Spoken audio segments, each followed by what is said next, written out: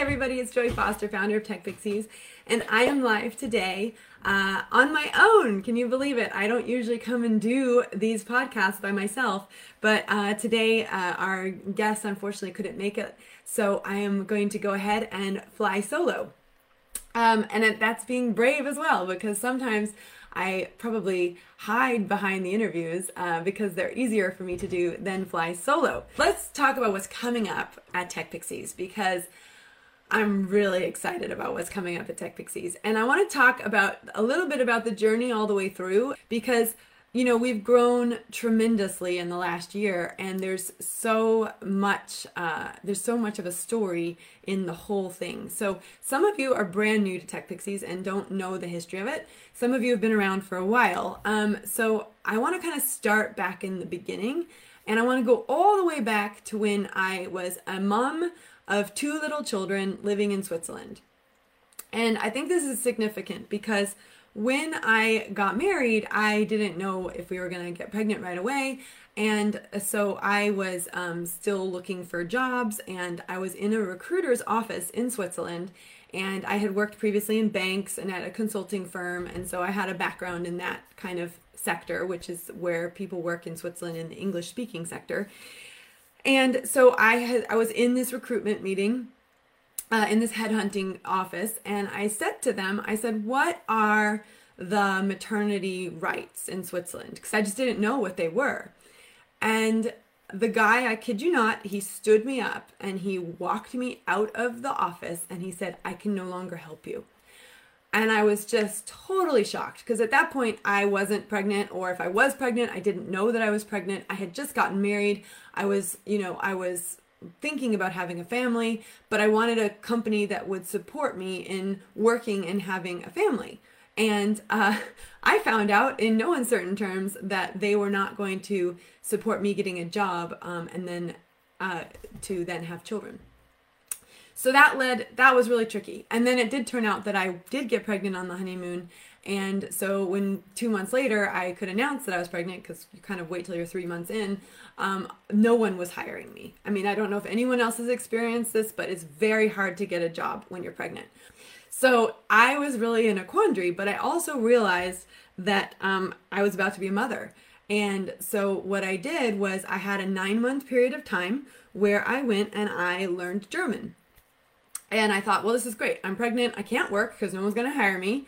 And we were fortunate enough at the time that my husband's job was good enough to fund, our lifestyle. Like I didn't have to work. We were in Switzerland. They pay really well in Switzerland. And so I decided, okay, I'm going to learn German. That's what I'm going to do. And so I spent 9 months learning how to speak German. Ich kann Deutsch sprechen ein bisschen. And so, now I can speak German a little bit. And what happened to me in that environment where I was learning German was I realized that 99% of the websites in the local area that I lived in were in German only, and they weren't in English. We were living in the middle of Switzerland, and the middle of Switzerland is, yes, there's 4 languages in Switzerland. There's French, Italian, German, and Romansh. And in many areas like Zurich and in Geneva, you'll have a lot of English-speaking people. In Lucerne, you do as well, but you actually have more German people that live in Lucerne than you have any other nationality. So there were probably, we estimated, like 2,000 people who lived in Lucerne at the time that spoke English. And the thing is that all the websites in the local area were in German. And here I was about to have a baby. I didn't know where I could find an English-speaking pediatrician. I didn't speak enough German to feel comfortable going through the whole baby process in German, full stop, right? I mean, I just learned it. I could say like, hello in German. So to try and have a conversation about my birth plan and all that other stuff in German, I wasn't going to do it. I couldn't do it. It was too important to me. I had to do it in my own language. So I sought out, a English-speaking OBGYN, Dr. Sabela, who's amazing. He was one of the first people who donated money to Tech Pixies when we were growing Tech Pixies, because he believes in helping women go back into their careers after having children. So what I noticed was, I was like, okay, so where do I sign up for playgroups, right? So where's the playgroup sign up? And in the UK, and I didn't know this, but in the UK, you guys have like NCT groups. And I'd never had a child in America, so I have no idea what they do in America. But I was I was expecting playgroups. Let me just say that. There were no playgroups, like full stop. You can't look up like Playspiel, which is what it's called. You can't look up Playspiel in Lucerne, and there were none. So in Switzerland, traditionally, when people have children, they hang out with their parents, their mothers, and they stay at home with their children, and they spend a lot of time with their friends, but they don't do playgroups. So I was like, okay, well, this isn't going to work for me, and I need a place to go. And so what I started to do was, as I met other women, we had 6 women in my church at the time who were all pregnant, and I just started inviting them over to my house to do coffee mornings. So I have this picture of like 9 buggies outside my house and 9 ladies with 9 babies sitting on my couch. It was a very crowded couch. But we used to all get together, and that's how we did it. So I would just do this coffee morning. I made everybody coffees. I had this latte machine. Long story short, when we got married, when my husband and I got married, even engaged, he was really frustrated that I was going to Starbucks every day and spending, in Swiss francs, it's like 7 francs. He was frustrated that I was spending like 7 francs a day on coffee. And so he said to me, and I don't know why I agreed to it, but I did. He said to me, if you stop spending money at Starbucks and when you put the money in a pot instead, I will match it. And on your birthday, I will buy you a latte machine. Now, looking back on it, I'm thinking, why am I having to earn my birthday present in the first place? But it was, and then he said, and if you break the rules and you go to Starbucks, I'm going to take all the money in the pot and I'm going to spend it on Tottenham memorabilia and I'm going to put it all over the flat. So of course I was very motivated. I love Tottenham. I don't love Tottenham that much. So I was very motivated to make sure that I stopped going to Starbucks, put this money in a pot. And so he bought me this latte machine, which was perfect because all the ladies coming over, they loved my lattes. So I literally would and I didn't charge anybody for this. This was just like us hanging out. The problem was it got really popular and you couldn't fit everybody into my house and it became a little bit untenable. So then what I did was I talked to the local church that I was part of and I said, look, can I rent a room? I want to set up a more professional operation. So they said, sure. And so they gave me, they've charged me money, and then I set up a playgroup. And then that's when I actually literally like created a website, and I was like, answering people's questions in English. So I was saying like, here's the pediatricians in English. Here's the activities you can do in English. And there was only one activity you could do in English, and that was my playgroup. That was the only thing you could do. So we ended up having to run a couple playgroups because it was quite popular, but that was my first foray into business. So I charged women, and you guys will think it's a lot of money, but in Switzerland it's not. I would charge 20 francs per playgroup session. I know here it's like £2, but I charged 20 francs per playgroup session, and it was an hour and a half. And they could buy it in blocks, so they could buy like 6 or 5 or whatever. And it included a latte. I think it was like unlimited lattes, as many as you wanted. It included, I had all the toys, so I bought all the toys. I organized a half an hour of organized play where I was singing songs and doing things with, we did baby massage and we did all this other stuff. And then it was like, a half an hour on either side where the moms could just talk to each other and get some relief. Because as you know, if you have raised little ones, you need that relief, right? And I feel so much for women who have had to do the coronavirus with babies, because I needed my girlfriends when I was a mom. I needed my girlfriends. So what came off the back of that was, in those conversations, they said things like, okay, I want to have a yoga class, or one of the moms was a yoga teacher. She's like, I want to launch a yoga business, an English yoga business. And then another mom said, I want to launch a Pilates business. And so what I did, and then another mom said, I want to launch a ballet business. And so what I did was I was pretty good at this. I was pretty good at like setting up a website and then getting people to register, and then, registering people and getting them into the courses. And so I then set up Buggy Fit as well. I don't know if any of you guys know Buggy Fit. But Buggy Fit is fantastic. It's run by my friend Emma, and she basically set this up for moms to get started doing a fitness business after they'd had babies that they could do flexibly around their kids. But then it became this thing where I was like the person who was the person for everything. So you were coming to me for playgroups, you were coming to me for local advice, you were coming to me to get into the Pilates course, you were coming to me to get into the ballet course, you were coming to me to get into the yoga course, you were coming to me for Buggy underneath it. And I suddenly lost like my niche, right? And I didn't know it at the time. I totally didn't know it at the time, but it was something that, that happened that at the time I didn't know what I was doing. I like to say I'm like a puppet, right? I just kind of do what I'm told. And when I say do what I'm told, a lot of my decisions and a lot of the things that I do in life are based on my faith. So I spend a lot of time in prayer, trying to make decisions about what I should do next. And a lot of times I just tried things and then you just see what happens. But it felt right at the time to create something that created community for people who spoke English and didn't speak German and couldn't get involved in the German stuff. And actually it made a lot of sense. I had a woman in my church who, before she came to that church service, she spent 6 months having not spoken to anyone but her husband because she didn't speak German and she didn't understand the websites and she couldn't get out and do stuff. So I knew there was a purpose for what I was doing.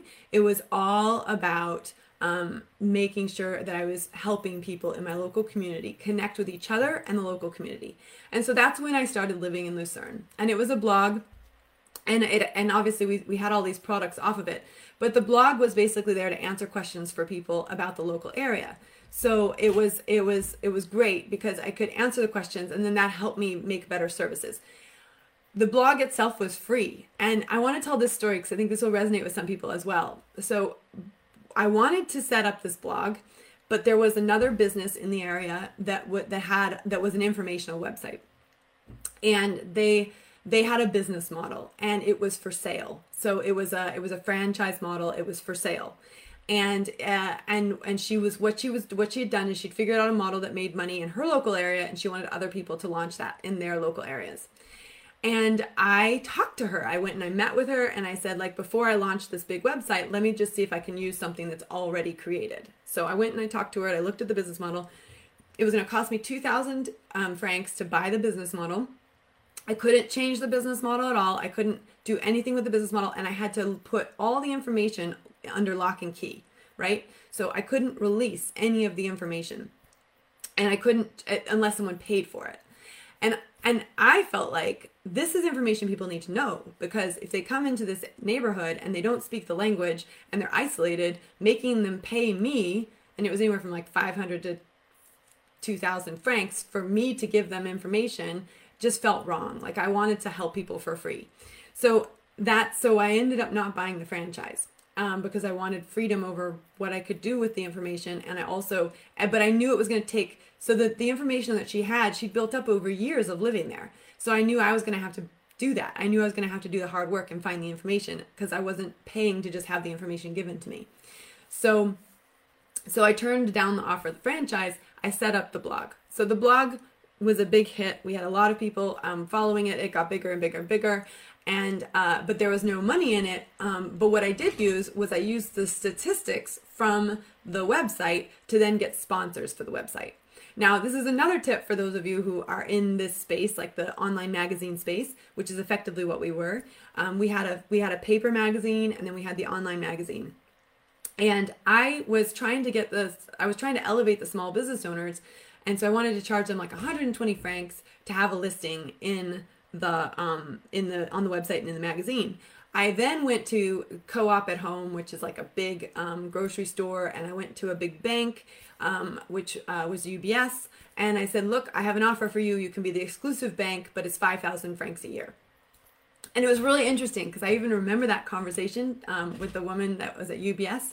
And she's like, well, I'm not going to give you that much. And she's like, none of the banks will give you that much. And I said, well, that's up to you, but I'm going to go find someone who will give me that much. And in the end, they agreed to it and they became one of our best supporters. But I worked out that it was easier to get 5,000 francs out of a big company than it was to get 120 francs out of a small company. So I just then doubled down on my efforts to get big companies to support the website where they were going to get custom or, customers from our lovely community. So that worked out really well. We then had a little bit of a budget. But until I figured that model out, I was doing these play groups and yoga classes and Pilates classes, etc. And it's really funny because in all of these cases where I got these ladies up and running with their businesses, there was a point where they said, okay, I'm ready to do my business myself, right? Because they were nervous about setting the business up. I wasn't nervous about it because I'd done it already. So, but then when they felt comfortable with it, they wanted to take it over. And I was like, fine, go ahead. It's not a problem. I had like free baby ballet for life. I had yoga for life. I had Pilates for life because I had done all that work for them. So I was in a really good position where I was happy that they wanted to take it over and they wanted to grow their businesses. And, one of those businesses has really become a very good business in Switzerland. It's a ballet business. And, once she had the confidence to like go out on her own, she built a really, really successful business. And she's a, friend of mine today, and I really value and admire what she's done. So long story short, that's the Swiss side of things. Eventually, we got to a position where Tim's job was no longer viable. He was working for Swiss Rowing. He decided he didn't want to work for Swiss Rowing anymore. Swiss Rowing decided that they wanted to go a different direction, so we parted amicably. But that meant, what do we do? Do we stay in Switzerland or do we go to the UK? And I think this part of the story is really interesting because I decided to apply for a job because I thought, well, I haven't had a job in a while. Maybe I should go get a job. And I tell this story because I just want you all to know, I know what it's like. Like, I know what it's like to try and get a job that you want, that pays you what you're worth, right? So I go, this is such a funny story to tell. So I go for this job. It's a 6-figure job. It's a 6-figure salary. I even said on the phone, I said, and I promise you, Living in Lucerne was not making 6 figures. In fact, I worked for Living in Lucerne, my website. I worked for that, I set the whole thing up and I ran all those play groups. I did all that yoga, all that everything. I didn't make a dime for 5 years. I didn't make any money whatsoever. I'd never felt I could pay myself. I always felt it was a community organization. So I worked, although I was working full time when the kids were sleeping. And I even lost a big pile of hair on the top of my head. Even though that happened to me, even though I was working massive hours to create this community, I never felt like I could take money out of it for myself. And I want you to listen to that. If you're doing what I did, if you spent the last year or 5 years or 10 years or however many of your life doing stuff for free because you didn't feel you could charge what you were worth or take what you were worth, I want you to stop that now. Don't do what I did. I wish I had carved a salary out for myself. I wish I had not just spent everything that came in to grow the business. I wish I had taken a little bit for myself and kept growing the business. Because the thing is once you take a little bit for yourself, you go, okay, your brain says, I need to make more money. So you figure out how to make more money in order to pay yourself. Same thing happens when you get an employee for the first time. And that was one thing I've never shied away from. When I ran Living in Lucerne, I had a ton of people that worked for me.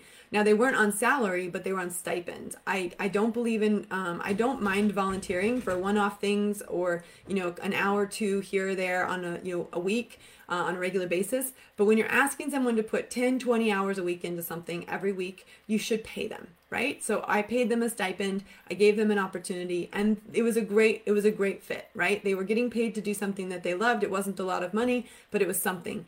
And that's what mattered. There was an exchange of money. And which is so important. That exchange of money is so important. And I have learned that over the years, that if you do things for free for people, they don't value what you do. And and this ties in really well to the scholarship program we offer at Tech Pixies, because we have a scholarship program at Tech Pixies. You can apply for a scholarship. You have to be on Universal Credit, PIP or ESA, which are government benefits, but you can apply for a scholarship. And we will give you a reduced fee. It's not a 100% fee. We used to do a free place on our course if you were on Universal Credit, PIP or ESA, but what I found was that then they never showed up. They never did the work. You have to have an exchange of money in order for someone to see a change in themselves. They have to make the risk to invest in you, and you have to accept the money in order to deliver the best service. This was not a lesson I had learned at this point in my career, right? That was so important. So I spent 5 years of my life building up this business that was not really a business. It was a charity. I never took a salary for myself until the very last day when I was leaving country. And I then took a 4,000 franc payment, and that was basically to recoup all the money that I'd put in personally over the last 5 years, where I had put extra money in to pay for things, or, I had made sure that we never ran out of money, right? So I got the money back that I put in, but I never got a single payment for the hours that I worked. And I worked a lot of hours, right? And that's 5 years of not being employed. That's 5 years of no pension payments. It's 5 years of no cash contribution to my family whatsoever, right? And at the time, I was like, I'm serving my community, and I love this community, and it's such a wonderful place to be, and I'm giving, and I'm living out my purpose. And I did feel that, honestly, and I still feel that now. If I could go back to my younger self, I would say, Joy, your time is valuable, and the work you're doing is bringing in money. You should be taking a salary, and you should be figuring out how to make more money if that's not enough money to cover your expenses. That's what I wished I had a mentor or an advisor then. I didn't know anything about business. You guys, I went to high school. I avoided every business course you could possibly take. Like, if there was an economics course, I did not take it. If there was a business course, I did not take it. Do you want to know what I wanted to be? I wanted to be a politician. I wanted to work in international relations. I wanted nothing to do with business, nothing to do with economics. And it wasn't until I went to university that I told my professor that I wanted to be in international relations. And basically, he was like, well, most politicians don't understand economics. So take one economics course for me, please. That'll make me happy. So I did an economics course, fell in love with economics, which is not business, by the way. Economics and business, not the same. Still avoided all business courses whatsoever. Didn't want to do them at all. Had no interest in business. Was not going to be a businesswoman.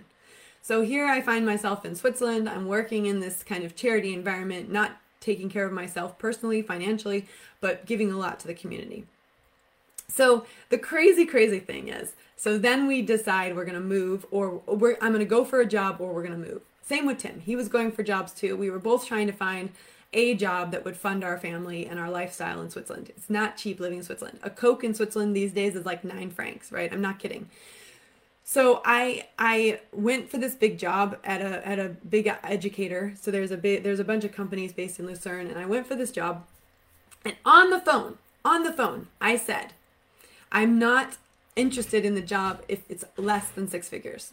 Like, if it's less than 100,000, I'm not going to accept the job. So I don't want to go through the process of interviewing for it if it's less, because I knew that if I was the only person who had a job, that's what we needed in the house to live in Switzerland. So they said, yeah, no problem. It's that big of a job. It was like head of marketing, all this stuff. Anyway, we go through, I did 7 interviews. I did all this stuff. And at the end of the day, they came back to me and they said, we think you're great. We would like to offer you a job for 60,000 francs, full-time. And, I knew the reputation of the company, and I knew full-time meant full-time and a half. And I said, no. I said, and I'm not only no, but like I told you, I wouldn't even go into the interview if it was less than 100. I'm not really understanding how it got to this point. Now, the reason this story is significant is because in the middle of all of this, I had an interview as part of this process where I had a child who had an emergency and had a glass shard in her foot. And I couldn't reschedule the interview. They wouldn't reschedule the interview. And I want you to hear this story, because if you're applying for jobs and you do not have flexibility on rescheduling interviews, or you don't have flexibility on the conversation or whatever, you're not going to have flexibility in the job. And I was too worried that if I changed the interview to take care of my child, that I wouldn't get the job, right? Now, knowing what we know now, knowing that they offered me 40% less than I asked for, and this is after I didn't go with my daughter to get the glass out of her foot, I felt awful. I felt like I was an awful mom, and I felt like, I hadn't been respected or valued in the workplace either. Like, it was a really awful day where when I found out about what they were going to offer me, and I had given up taking my child to the doctor to get a glass shard out of her foot. Now, I'm very fortunate. One of my best friends took my daughter. It all worked out. She was fine. But it was very scary to have that going on while I'm sitting in an interview for a job and trying not to be distracted. And I know a lot of you know what that feels like. I wanted to say there is such a thing as an ideal customer. There is such a thing as an ideal employer. And when we're thinking about our ideal customers and we're thinking about our ideal employers, you've really got to channel that. You've really got to be really clear. Who's my ideal customer, right? And if you're in business, your ideal customer is someone who can pay for your service, right? And there's a big difference between who can pay you and who you want to help. And maybe if you get to a place where the people who pay you enough that you can then take some of that and put it towards people that can't pay you, that's okay. And that's what I ended up doing with Tech Pixies. What we ended up doing was I ended up offering scholarships, and in the beginning I offered scholarships by reducing my salary. So I didn't take a salary in Tech Pixies for a long time because basically I gave scholarships to people who couldn't afford the course, and I didn't have enough money from the other side of the courses to then actually take a salary. So my salary sacrifice was the scholarships. And as we got further and further down, we realized not everyone needs a scholarship, right? And here's what you need to understand. Some people need a scholarship. Some people are up against it. Some people do not have, like, there's no money in the bank and they're only on universal credit, and there's there's lots of reasons for that. We have women who've come out of, they've been raising children with disabilities for a long time, and they can't work. You can't have a child at home with a disability and work. It's very difficult. So there's reasons why people are in those situations, right? What we did have were situations where, and not all the time, but we had situations where I found out people were asking for scholarships because they didn't value the price of the course. They didn't value the course. And they felt like, well, the price of the course is too high, so I'm going to ask for a scholarship because I don't want to pay the price of the course. But it turns out they had a nice car, they had a nice house, they weren't on universal credit, right? So I had to really start getting really strict about what it meant when we gave a scholarship. And we give a lot. In fact, I think this is really important for people to understand. Since we have started, we've given about 25% of our places to people who are on universal credit, PIP, or ESA, right? So, and we mix everybody, and no one knows who's on scholarship and who's not, and it's much better that way because you end up having a really beautiful ecosystem of people from all different walks of life, and they don't know who's this or that, and it's really, really wonderful and beautiful to watch happen. But I think it's really important to understand that if someone doesn't value what you're selling, they're not your ideal customer. They're just not. They're not your ideal customer. And if you know the value of your product and you know what it can do for people, then you charge the price that you know it's worth. And that took me a long time to do as well. So we end up moving from Switzerland to the UK. And when we moved to the UK, a really good friend of my husband's took us out to lunch, and he said, "So Joy, what are you going to do?" And I said, I don't know, I'm a little bit at a loss. I don't need to create a charity here because everyone speaks English, and I don't need to translate German websites. I said, but I do have a lot of experience with building websites, so maybe what I could do, because I built all my friends' websites for their businesses, maybe what I could do is build websites for charities, because I was still stuck on the charity stuff. I loved, I felt like if I was working in the charity sector, I was giving back. So I said, maybe I can build websites for charities, and then maybe what I can do is I can have a pipeline of young adults with long-term unemployment difficulties. I can employ them to build the websites. So I can teach them how to build the websites, and then they can build the websites. And that was the birth of Made with Joy. So Made with Joy launched in 2014, and I moved to the UK in 2014. I found a business partner, Ben Newton, who is amazing. And Ben and I worked together. So I would catch the customers, I would be the salesperson, the marketing person, I would sell the dream of the new website, and then Ben would create the new website. And then Ben oversaw these guys that were coming in through our program who had long-term unemployment difficulties, and we were helping them get trained up and gave them jobs. So that was Made with Joy, and that's what Made with Joy stands for and stood for at the time. And it was all about kind of this dual purpose, helping charities get online and helping young people with long-term risk of unemployment. We also ended up working with adults with learning difficulties who, maybe have had some mental illness in the past and were recovering from that. We built a mental health website, so we ended up taking on some of the people that were in their program to help build that website. It was a wonderful, beautiful experience. Now, one thing I did do was I started applying for grants because I found out about grants. And I think I talk about this in my, I have a free online workshop, which is how I moved my business online. So I worked with Unlimited. I got a 5,000 pound grant to launch the business. That paid for the business cards. It paid for my banner roll-ups. It paid for my website hosting. It got me off the ground. And it was the Social Enterprise Fund because I was a social enterprise. I was helping charities and I was employing youth with long-term unemployment risk. That is like the definition of a social enterprise, solving a problem with a commercial idea. So I was selling the websites to charities and I was funding the salaries that way. It wasn't a charity, it was a sole proprietorship, but it was a social enterprise. And so I ran that for a while. I ran it for a good couple years. And what ended up happening as I was running that system was it was very difficult to get the charities to pay the value of my product, which was this website that was very well built and could be shared on social media and could save a lot of admin time by having forms on it to capture volunteer details, et cetera, et cetera. The charities we were working with weren't valuing it. They were like, we can't pay what you're asking. And I think at the time we were asking like £1,000, but that was too much for the charities we were working with. And again, if I could go back to my younger self and I could say to that younger self, Joy, you want to work with charities, but you need to work with charities that are in this revenue stage, right? So I was working with charities that were scraping by, right? And I was trying to help charities who were scraping by get a website up and running to help them get out of scraping by. The problem is when you're working with charities that are scraping by, they're scraping by for a reason. And I'm not criticizing charities at all, but I just want to point out, when you work with people who are scraping by, they're scraping by for a reason. When you're working with businesses that are scraping by, they're scraping by for a reason. So if you want to get paid, you can't work with people or charities or businesses that are scraping by because they'll never be able to invest in you properly.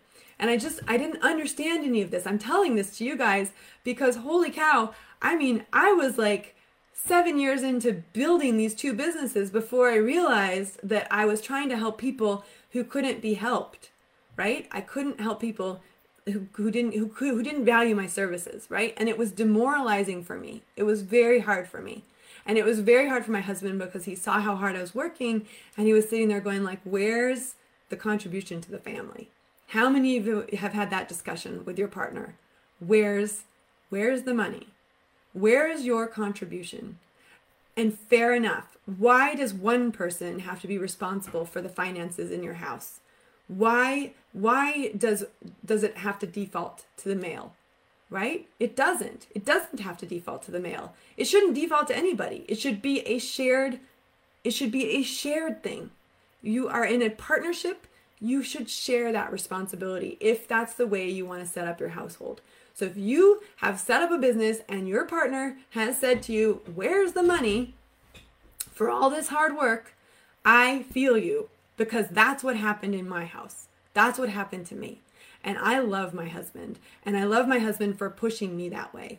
It's not fun to have those conversations. It's not fun to admit, yeah, I'm not making any money right now. It's not fun to say I've just worked for 7 years and I have nothing to show for it. I have no money in the bank, even though I've just done, I think there's something like 2,000 working hours in a year if you work 40 hours a week. So if I had done 7 years of 40-hour a week, which I was doing, I was working when the kids were asleep. I was working from 8 p.m. until 3 a.m. pretty much every single day. And then also hours during the day when they had naps, right? Or when they were in Montessori, I was working. I worked all the time, guys. I worked when I wasn't with my kids, I was working, right? And I did that for years. So if you think that that's 2,000 hours a year for 7 years, that's 14,000 hours. And if I had been paid $1 for every hour I worked, or £1 for every hour I worked, or 1 franc for every hour I worked, I would have had at least 14,000 francs contribution. But I didn't. And my husband said to me, you've got to work out what your hourly rate is. You've got to work it out. And it was 0 because I wasn't taking any money. So let's just pause here for a second. And let's just say that for me was like, okay, I'm doing this all wrong. I've got to fix this. I've got to find a solution. I've got to find a way. And I looked at Made with Joy and I said, we have some amazing customers and we have some really terrible customers. And Ben and I sat down and we looked at our 10 favorite customers and our 10 least favorite customers. And we said, what do we love about our 10 favorite customers? And what do we, hate about our 10 worst customers, right? So the 10 best customers never haggled on price. They always paid us what we were worth. If we went over budget and we informed them, they said, no problem, we'll pay you. They always paid us what we were worth. It was a pleasure to work with them. I had one customer who even gave us like an award. Like they even gave us like this etched out glass like memorabilia of their club to say thank you because they loved the work we had done for them. Those were our best customers. And that's when Ben and I said, okay, right, we're only going after these customers. We're going to raise our prices. And if people don't want to work with us or can't work with us, that's fine. They can go work with someone else. We want these customers. And that's where we got to. That's where we got to where we're like, okay, we're not going to do a website for less than £5,000, and we're only going to work with customers that can pay us and pay us in full and, get what we're trying to do. And in the end, we had a couple wonderful customers off the back of that. And then I really looked at the business model and I kind of thought, you know what? This business model is not scalable. It's a perfect business model for one person who wants to run it as a web designer for charities and, maybe have an assistant here or there. But it's not a viable business model that you can grow and, is not going to take care of, it's not like a job. It's a wonderful freelancing opportunity for someone who wants flexible work around their life with, some steady customers. Because at that point we had residual income from people who were on our books for, support. So I sold that business to a tech pixie who is still running it. She has several clients and, she's found it tricky, but she's also doing it herself. And it's not this big operation where we have employees. She has employees and she has multiple people on payroll. It's one person on payroll. It's her, right? And that's how she runs the business. And that's what that business was perfect for if you wanted to make it a business, a viable business. And there's a big difference between, a business that's viable and a business that's not viable. And you have to make a decision. Am I going to keep going with it, right? What are my bigger term pictures? So then what happened was we had a couple young people who worked for us and they did a great job. And I had some very interesting conversations with their mothers. And holding back tears, the mothers would say to me things like, I really wish there was a program like this for me, because they could see the transformation that their children were having, but they wanted that transformation too. And I very distinctly remember those conversations. I have a letter, I was in those conversations. And it made me think, well, hang on, maybe we have a product to help women return to work. And if I'm being totally honest, I didn't have enough confidence in myself to fully launch it, but I knew that we had a product. And so I thought it could be more scalable than the website business. I thought it could be more of what I envisaged. And you guys have to remember, I've always wanted something big. I've always wanted lots of employees, lots of team members. I don't call them employees. I've always wanted lots of team members. I've always built businesses where there have been lots of team members. It's always been what I wanted to do. I was never cut out for corporate. I've lasted in corporate various points of my life, 6 months here, 3 months there. It suffocates me. Being in an office, in a building downtown, 60 hours a week, that suffocates me. I can't see my kids. I can't do the school run. I can't, do my running. I can't do the Ironman. I can't do all the things that I love.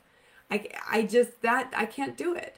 So I needed my own business. I knew I needed my own business. I didn't know what I was doing, but over time, I've managed to take the experience that I got from all those different places and move them towards where I wanted to be. The reason I'm sharing this with you now is hopefully this experience that I'm sharing with you will save you years of anguish and pain, right?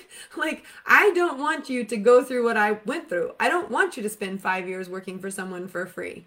I don't want you to set up a business that has customers that don't pay you properly and you don't have a margin to pay yourself. I don't want you to do that. I really, really, please, I don't want you to do that. That's why I'm telling my story. I don't want you to do that. So then when I got to a place where I thought, okay, maybe I've got an opportunity to help women return to work, change careers, or start a business. And at the time it was just help women return to work. I'm going to go pick up the phone and I'm going to call someone and I'm going to tell them about it. And that's what I did. I had contacts from my previous businesses, and one of them was a guy named Tony Hart. And I said to Tony, I want to set up a business that helps women return to work. And he said, well, you're never going to believe this, but we just got funding through to do exactly that using the internet. Like, as long as you're teaching digital skills, we've got funding for that. So I applied for money to set up a business called Tech Pixies. Now, it was a pilot, it was a project, but at least I didn't have to fund it out of my own pocket. And I gave myself a little salary, which I was very proud of, that I gave myself a salary. Now, here's the rub, guys. Here's the rub. When I set up Tech Pixies, I did not have enough confidence in my own skills. And I'm telling this to you too, because if you don't have enough confidence in your own skills, you will feel exactly how I felt. I felt like, okay, I had 16,000 pounds and I had to get this project off the ground. So I had a 5,000 pound budget for my life coach. I had a 5,000 pound budget for an external social media trainer. And I had a 5,000 pound budget for admin and a 1,000 pound budget for promotion. That was the first 16,000 pounds of Tech Pixies. And we had some stipulations on how much we could charge and all that good stuff. So we had a little bit of income coming in from the students themselves and from the businesses we were working with. It was a very different business model back then. So I hired people to run my program. I was just going to be the go-between. I was just going to be the one that coordinated it all. I was the project manager, right? That was my role, project management. And we released this press release and we said, we've got the money, we're going forward with it. And the people that I had hired to do the social media training, they pulled out. And they said, well, I don't think they ever thought I was going to actually get the money, but when we did get the money, they pulled out and they said, that's not our bag. Like, we're not going to get involved in that. And so then I was like, oh my gosh. So now and I said this to them on the phone. I said, you guys, if you pull out, I've got to either run this program myself and become a competitor of yours, or I've got to go find someone else to do it. And that's where I went to go find someone else to do it. And I didn't trust my instincts. I didn't trust myself. I didn't have confidence in myself. And I hired a guy who, was the marketing guru. I thought he told me he was a marketing guru. He also said to me, and this, you guys, I love this. He goes, well, my day rate is usually 1,000 pounds, but for you, I'll do it for 500. And I bought it. I bought it all. I never trusted my own abilities. I never thought I could do it. So I hired this guy. He came in, he taught the first X number of sessions. And I just remember thinking, oh my gosh, he does not know what he's doing. And he was very well educated in the marketing world, but it was in traditional marketing. And I was like, he really doesn't get what I know. Like, I know stuff he doesn't know. I had to reteach everything he taught, and that was really painful. And that's when I was like, hold on, I know what I'm doing. I can do this. And it wasn't easy. Even then, like, coming up with a curriculum, creating a curriculum, that was really hard. I didn't do it very well either. I used to just show up and teach off the cuff, and I had no lesson plan. I had no video curriculum that you could follow. I had no real like goal apart from I'm going to give all my knowledge in my head to these ladies and see what they do. It was a pilot, right? We had no idea how it was going to work. And I remember the very last session, I remember saying to them, right, ladies, I've just downloaded 11 years of my brain to you, like, good luck. And those ladies have gone on to do amazing things, right? And they're doing different things in different capacities, but their lives were changed by that experience in a positive way. And then I decided to keep running the program, because part of the deal with the grant was if they gave us the grant, we had to become self-sustaining. So we ran cohort 2, 3, 4, 5, 6, 7, 8, 9, 10, 11, 12, 13. And every time we ran it, we made it better. Every time we ran it, we got feedback. And every time we got the feedback, we said, okay, they were upset about this, or, oh, we need to change that, or whatever. And we just applied it. And there's a great book called Atomic Habits, if you haven't read it. And he talks about the 1% improvement rule. And I love the 1% improvement rule because it basically means that instead of trying to make huge sweeping changes, just try and make 1% improvement every day. The compound interest of 1% improvement every day is astronomical. And we ran our program, all 13 of those cohorts face-to-face. I did not believe that the program could go online. Not at all. No way, shape, or form. I had hated every online course I had ever done, and I thought there's no way this is going online. And when we finished the first course, Helen Moss Black, one of the very first students who went through our program, she said to me, Joy, Tech Pixies 2.0 has to go online. You have to give this to the rest of the world. And I said, no. I said, no way. No way. And it wasn't until that business model, the face-to-face business model, became completely unviable that I had to look at moving online. And when I say completely unviable, it's like I can only be in one place at one time. I couldn't be in 5 locations across the country at the same time. And I was worried about the quality control if I franchised it. So I thought, it's just not going to work. So, and I did the franchising course twice. And in both of those courses, very successful businesses who had franchises advised against doing franchises because they ended up buying back the franchises and owning all of the individual locations because of quality control. So, and if you've watched the movie The Founder, which is the movie about McDonald's, you'll see that quality control is an issue with franchises. So I didn't want to franchise it. So the only option I had was to move it online. Now, this is where I had to be really brave, ladies, because at that point, Tech Pixies was running out of money. There is no secret. Like, the business model we were running was running out of money. I was about to be in a position where I couldn't pay people. I knew I could pay people up to a certain point, and I knew I could cover severance up to a certain point, but I knew we didn't have enough money to keep paying people at the rate we were paying people. So I had to make a really, really big decision. I got really, really ill. I think very ill from the stress, for sure. I was very, very stressed out about it. I got ill for 9 days. I couldn't get out of bed. I had a chest infection, almost ended up in the hospital. And I had 3 choices. I could wrap the business up, be confident and happy that I had helped 100 women return to work, or have the skills to return to work. At that rate, we had about 84% were returning to work. So 84 of the 100 women that we worked with in the early days, they all went back to work. So I felt like I had done something really good for the world, and I could just wrap it up. I had no debt at that point that I couldn't cover. I had my financial model, so I knew I could cover any debt I had. I had one small startup loan that I could cover with the revenue from the business. So I could walk away. And that was option 1. Just wrap it all up and walk away and go get a real job, right? And if you're an entrepreneur and you run your own business, I promise you've been there, you've thought of that, you've said, I could just go get a real job. However, if you're an entrepreneur and you're always thinking, I can go get a real job, you're never fully invested. You're never fully in, because you're always thinking, well, I always have a back door, right? So what happened at that point was I decided I could take a loan to keep the business going, or I could take investment. And I went and I pitched to an investment panel. They loved the business. They loved me. And, I love to tell this story because Addie, who runs the investment company, she put her hands on my shoulders. She looked at me in the eyes and she said, Joy, you're amazing. The business is amazing.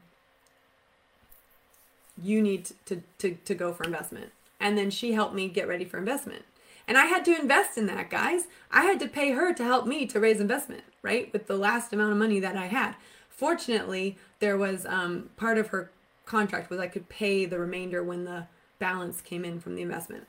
So I went and I learned how to raise money. That's a whole new thing, right? And I'm not saying that every business needs to go out and raise money, but I will tell you one of the bonuses of raising money is that it holds you to a different level. It's a different accountability.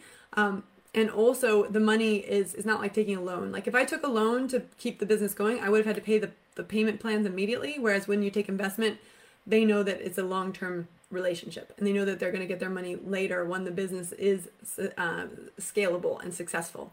So let me just also preface, if you are looking to raise money, you need a scalable business, right? You don't raise money for a business that's going to turn over $30,000 or $50,000 a year, which are very viable businesses and wonderful opportunities for women who want to just work on their own flexibly around their families. 30 to 50,000, you can do that. You can totally do that. What I'm talking about is if you want to run a business that's 100,000, a million, 2 million, whatever, and you know that there's scalability. And when I say 100,000, I mean 100,000 is the start, right? You're thinking it's going to be a multi-million pound business, right? Dame Stephanie Shirley. That's what she did. She built a multi-million pound business, ended up being a 3 billion pound business. And she also ended up bringing all of her employees along with her. She made 100 women who worked for her millionaires overnight when the company went public, right? That's the kind of company that you take investment for. Tech Pixies to me was scalable. It was scalable. It meant we could really reach women across the whole country. And in fact, at the moment, we're being encouraged to go to the whole world. I'm not ready for that. But it meant that we could scale the business. But in order to scale the business, I needed funds. I needed to build a platform. I needed money for marketing. I needed money for a team. I needed to build in my own salary. So I needed to do all those things. And then I did it. I raised the investment in July of 2018, and we closed the investment round in on International Women's Day in July of 2019 or March of 2019. And I had all the money I needed to get the new program up and running. And that's exactly what we did. Now, I've never been shy about this. I've always been really honest about my story. But we didn't do very well. I didn't know how to do an online course. I didn't know how to sell an online course. I just didn't know what I didn't know. And I took a series of courses online that helped me do that. So one of them was Digital Course Academy by Amy Porterfield. And she's launching that course again in September or in August. So it's a wonderful program. It got me online. It taught me how to run an online course. It taught me how to build an online course properly, which is it's not easy to do. So that got me going there. And then I invested in other courses. I invested in a course to learn how to do the Facebook ads. And then I invested in a mastermind where they helped me overcome some of the mental blocks I had around spending money on ads or around investing more in this and that. And so that's been a whole series of the journey of Tech Pixies. And off the back of all of these decisions, I've made lots and lots of little decisions that have led to big decisions, But really, let's come back to the heart of this. You have to know who you are. You have to know what you're doing with your life. So there's a wonderful book that I'm in the middle of right now. You all know I love books. It's by Paula Ferris, and it's called Called Out. And it's about tapping into who you were called to be, right? And whether you're a Christian or not, we all have a purpose on this earth. We all have a reason for being here. And you just have to figure out what that is, right? And that's very hard for some people. And if you listen to the last podcast that I did with Bill Burnett, which is about design your life and design your work life, he talks about approaching life like a designer and just trying things out and seeing how they go. And if I look at what I've done for the last, I guess it's 2020 now, and I started this whole journey back in 2008. So for the last 12 years, if I look at what I've done that. I've just experimented. I've tried this and I've tried that. And and I learned from this and I learned from that. I've got a lot of experience. I've got a lot of experience of building 3 different businesses. I've got a lot of experiences of returning to work. I've returned to work 2 times, once after doing the Olympic archery stuff and once after having children. And I've changed careers 10 times, right? I've sold real estate. I've sold life insurance. I've worked for a consulting agency. I've been a teacher, like an actual teacher. I was teaching English. I have run a coffee shop. I've worked at a church. I've done 10 careers. I've returned to work twice. I've set up 3 businesses, right? I have so many different things.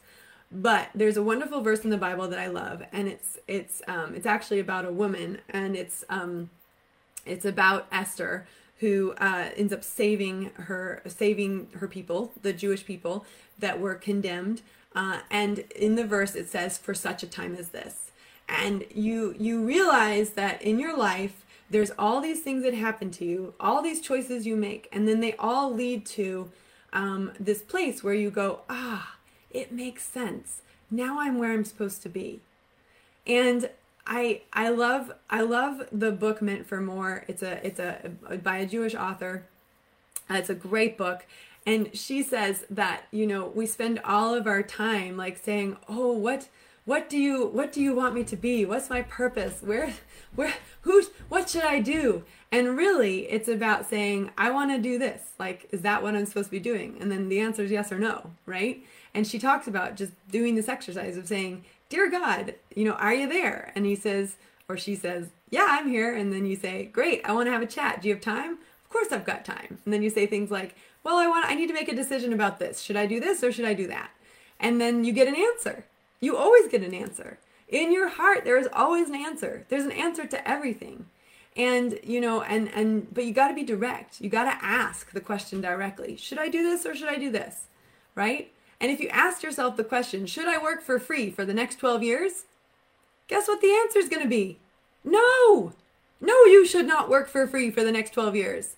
We live in a world where you have to buy food with money. You have to pay for petrol with money. You have to pay for your mortgage with money. So should you work for free for 12 years? No, you shouldn't. You should be financially independent. But if you're not financially independent, if you depend on another person, I just want you to be aware of that.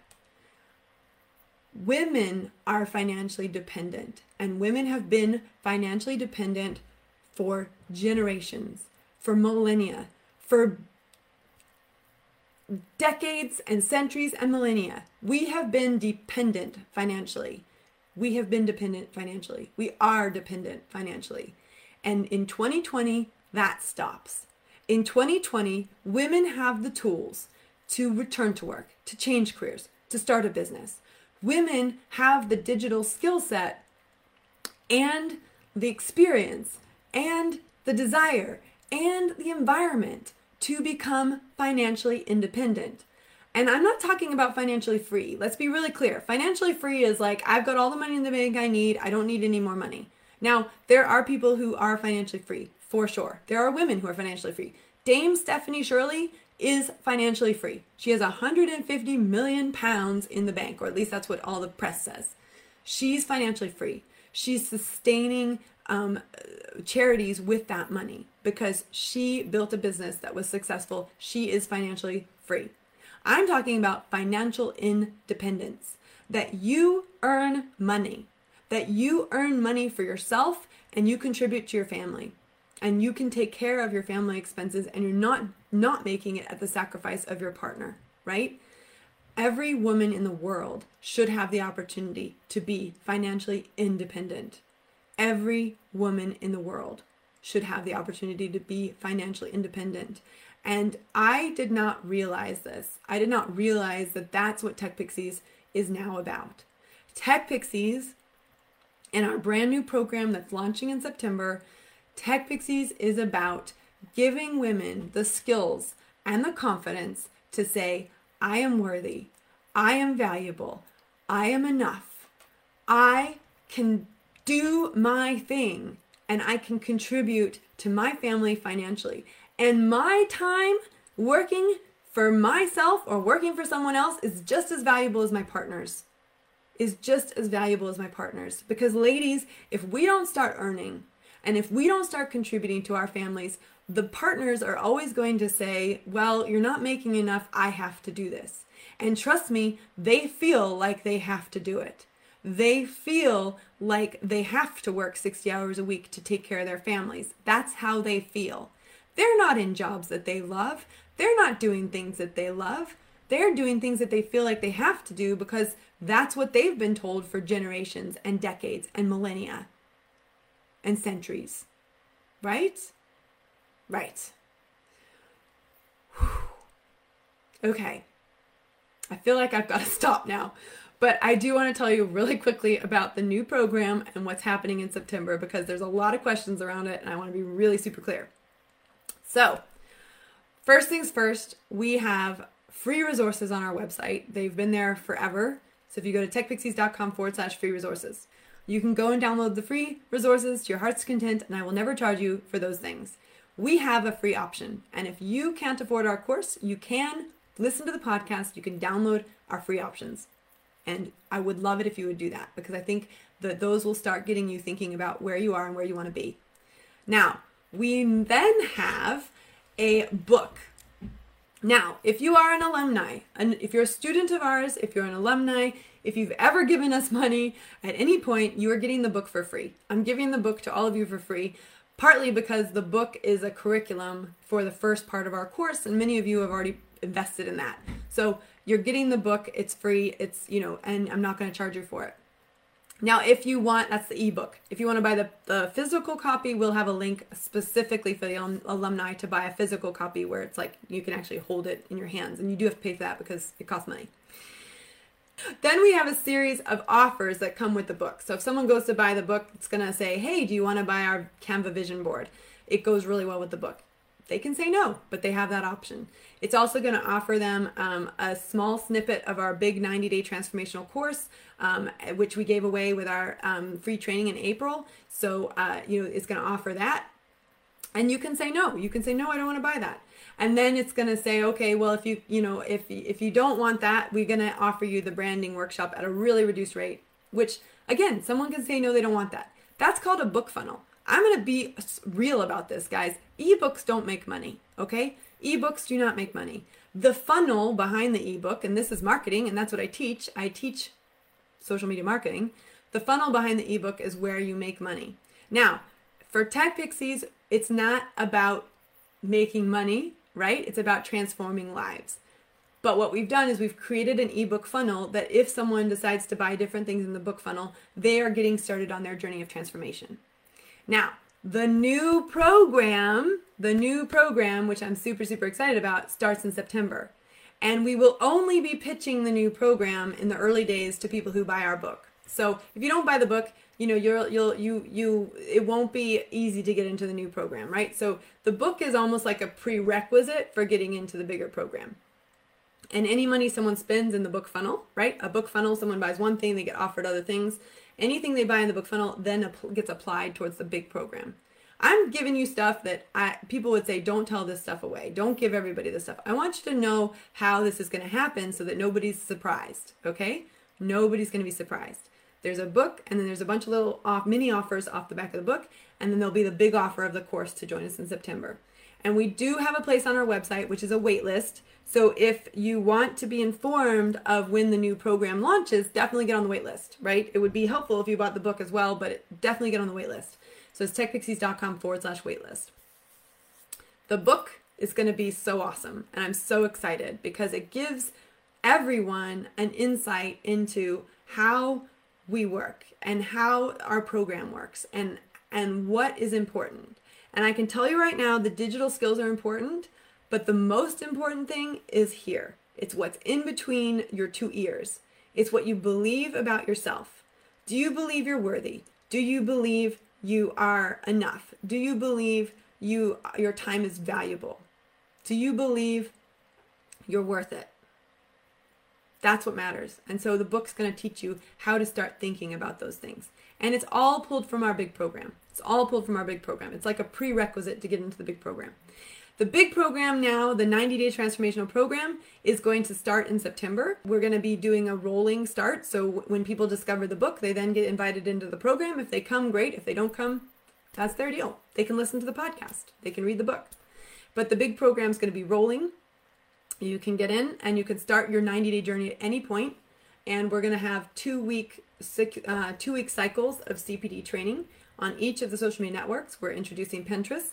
We're going to revamp the strategy section, and it's going to be really awesome. And not only that, but over the next 2 months, we are doing we're refilming everything. So you're going to have everything is up to speed, everything's up to date. When we launch in September, it's a whole new program, whole new system. So everyone gets access to the program no matter where they are for 12 months. Once that access expires, then we have a conversation about your options for continuing to have access.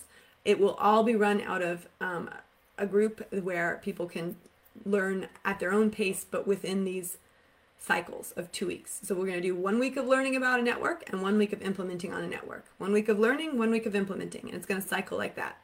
So I'm very, very excited about all of this, and I want to thank you all for hanging out with me for an hour. It's a shame that we couldn't do our live interview with our guest. Hopefully she's okay, and hopefully we can get her back on the podcast later.